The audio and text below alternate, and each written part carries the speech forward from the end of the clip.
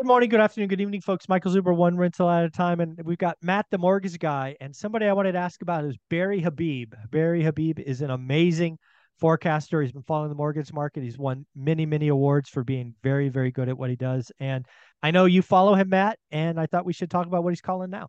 Yeah, I'd love to because Crystal Ball award winner. The guy's won multiple Multiple awards. times. Yeah, Yeah, for multiple times. for being right about the housing market a lot more often than he's wrong. And so I pay attention to people that have got it right in the past, right? and his call right now is not one that I'm seeing in many other places.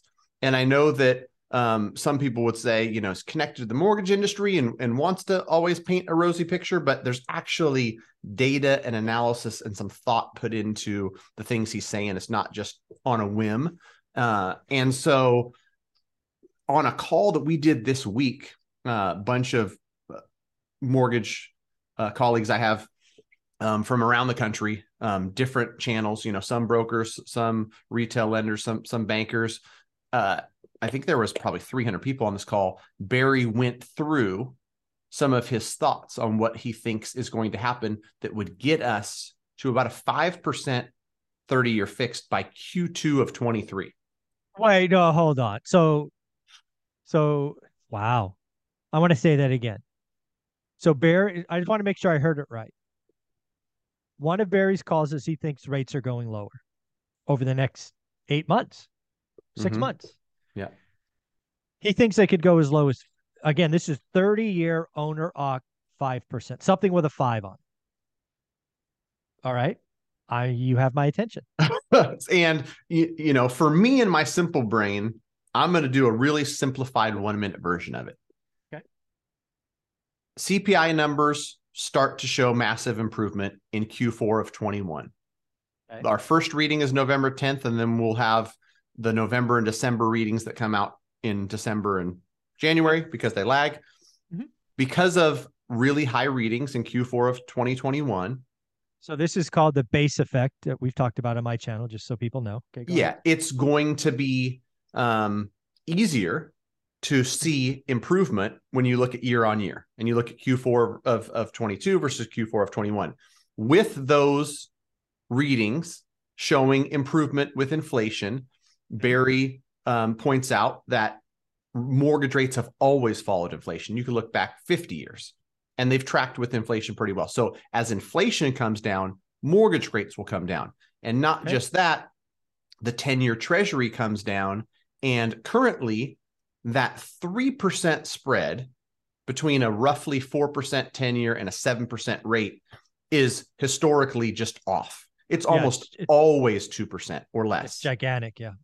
And so inflation comes down, rates follow, the 10-year gets down to 3%, that spread gets back to a 2% spread, and mortgage rates are at 5%. I know that it's aggressive to say, like, how could we have it go that far that fast?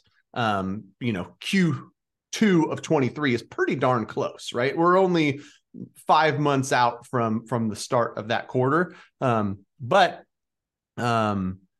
he's pretty convinced that this is the trajectory that mortgage rates are going to follow, and that we're essentially at a peak for mortgage rates right now.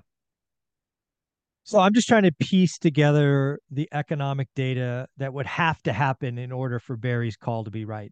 And this is how I break it down. So not only does he have to see meaningful reductions in CPI, headline, and core.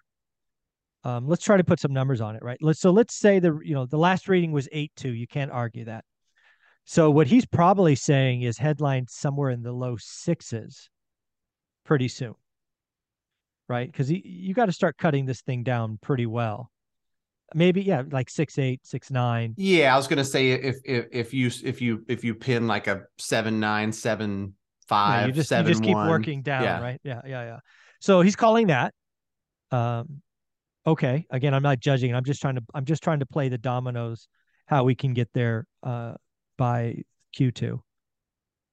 We're obviously going to be in a recession. That's probably going to be one of the things that brings the margin in, because I agree with you. It's something I pointed out on my channel many times. We're a couple deviations above normal, the spread. Uh, it's not only three, it's like 320 basis points today.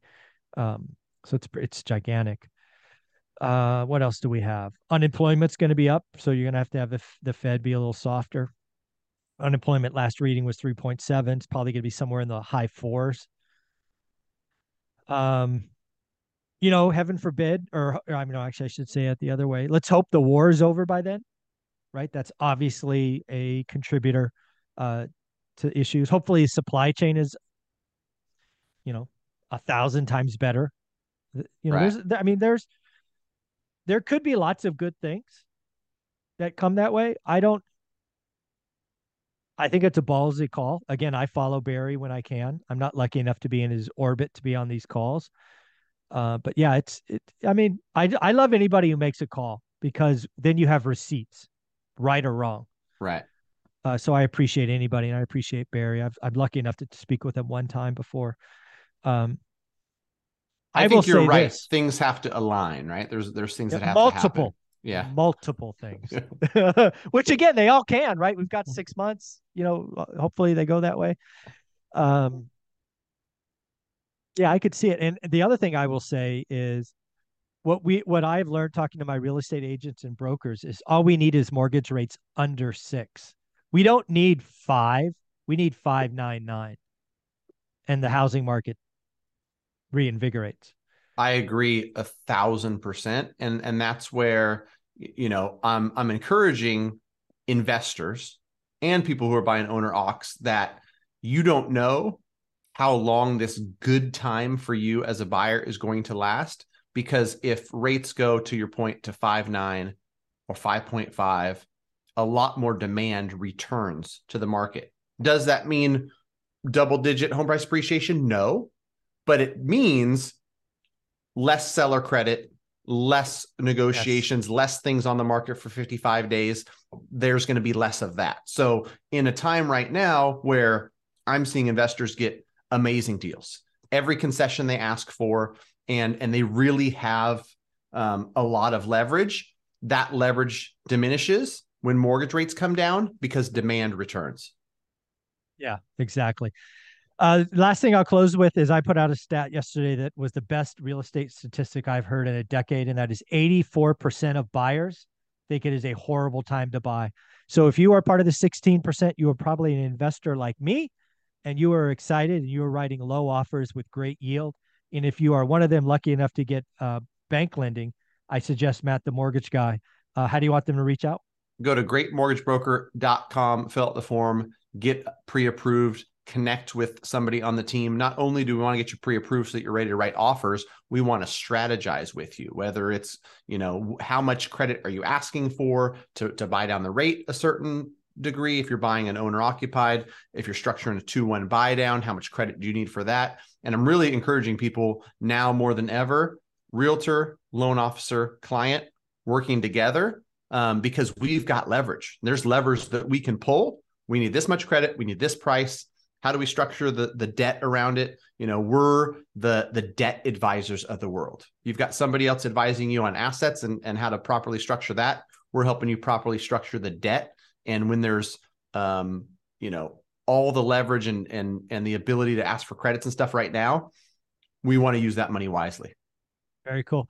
Again, one rental at a time fans really love working with you and the team. So thank you for all you do. Take care. Bye bye. All right. Thanks, Mike.